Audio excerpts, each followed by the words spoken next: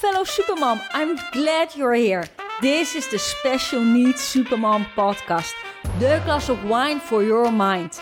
Your tribe where you can relax, unwind and get stronger and more confident about your superpowers. I'm Nadine Villier, your host, supermom of an autistic wonderboy and a supergirl battling juvenile arthritis, all while being a military spouse and international entrepreneur. Enjoy your glass of wine. How to become a millionaire with a learning disability. That's the topic of today. Somebody pointed it out to me and wanted to know what I thought about it. It was a TEDx talk by Nicole Ambrose, and I didn't know her. But my first reaction when she said, that person sent me a link, I was like, the whole of Silicon Valley is filled with really smart kids that, have all kinds of disabilities. So what's new about this? I know you can become rich or even famous, even if you have autism or ADHD or dyslexia. So what's so new about this one? And it was really interesting. I can really recommend it. Because what it really was about is pouring into people. What you pour into people is what comes out of it. That's at least how she described it. And she talked about her experience that, she had a hard time in school and they sent her to an evaluation with her parents. And the diagnosis was, you have a learning disability.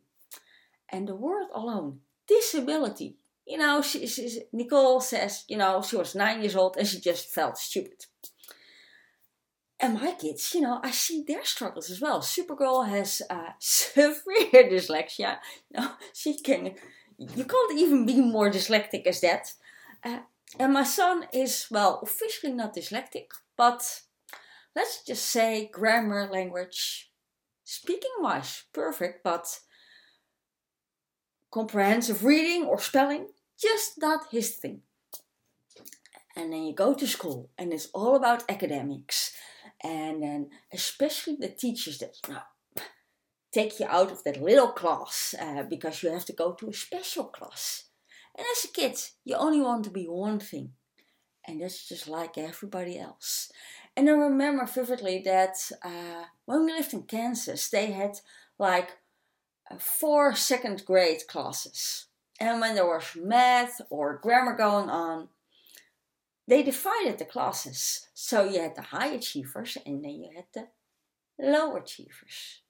We're trying, but really, what for kind of class. And in the hallway of the school, you have this big board saying, the high achiever and most likely to become president and blah, blah, blah. And then you have the bumper stickers saying, grade A student. But if learning is really difficult, you kind of feel like a failure. Unless it can really help if you have people that pour into your cup with confidence in whatever you want to do and whatever you want to become. And Nicole talked about this teacher that made her feel like, yes, she can do whatever she wants. And no, she's not stupid. And it really is about it. I saw that with Wonderboy. He had a great teacher in 2nd grade and a phenomenal teacher in 4th grade. It was the first time that he came out of the class when school was dismissed, crying because he got an A for a grammar test. And he felt finally like, he did it right. But besides that, he was so happy that he finally got an A for a test and not the usual C kind of average score. This teacher the whole time emphasized that he was so nice, that his drawings were brilliant, that, even if he got a C, it was great. And then he went to 8th grade. Is it 8th grade? No, 6th grade. We have a different system here in the Netherlands. So 6th grade. And that's the final class. our elementary school. And then in the Netherlands, you go straight to high school. And it kind of depends on, your state tests and everything, what kind of level of high school you go. So we were kind of at this upskill school, and it was all about, you want to at least the highest level of high school, of course. So we had this teacher that constantly was trying to saying to the kids, you have to do better, you have to do better. And we just saw our boy crumble. Until we told the teacher, stop it. He doesn't have to go to the highest level of high school. He has to be happy. That's the most important thing. And it did, she stopped and it kind of changed. But we had to undo her damage. It costed us years. So it's a good reminder that, you can break or make a person. And you don't make a person by keep saying, oh, you have to do better, you have to do better. If they may be already trying really, really hard. It's about, even if they get a C, maybe a D, or even lower, keep saying that they're great persons and that they can achieve whatever they want. And of course you have to put in effort and whatever, because I thought a great line Nicole said was, it's not about, climbing to your potential or something. The level of success depends on, you kind of fall to your habits. If you do things in day out, the same thing. Instead of daring and getting out there. At least, this is a, rabbit hole.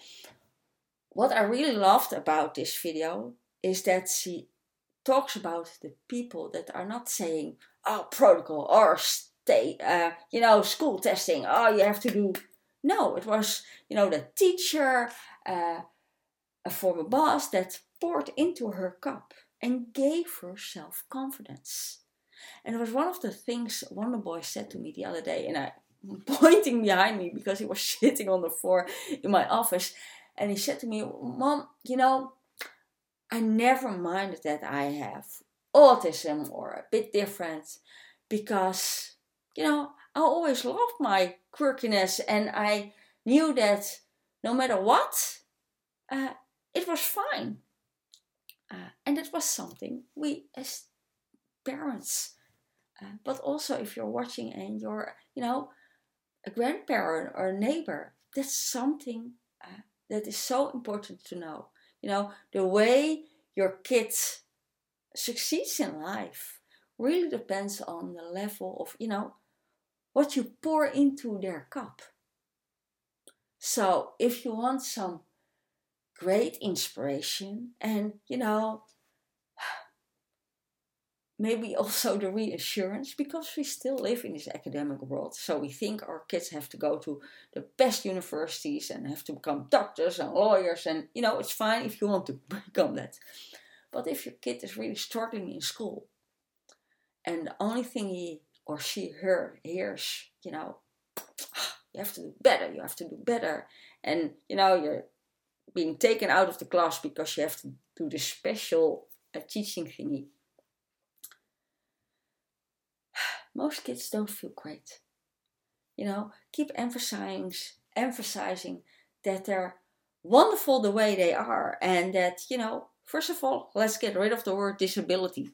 Seriously, that you see differently, that you learn differently, doesn't mean that you're disabled.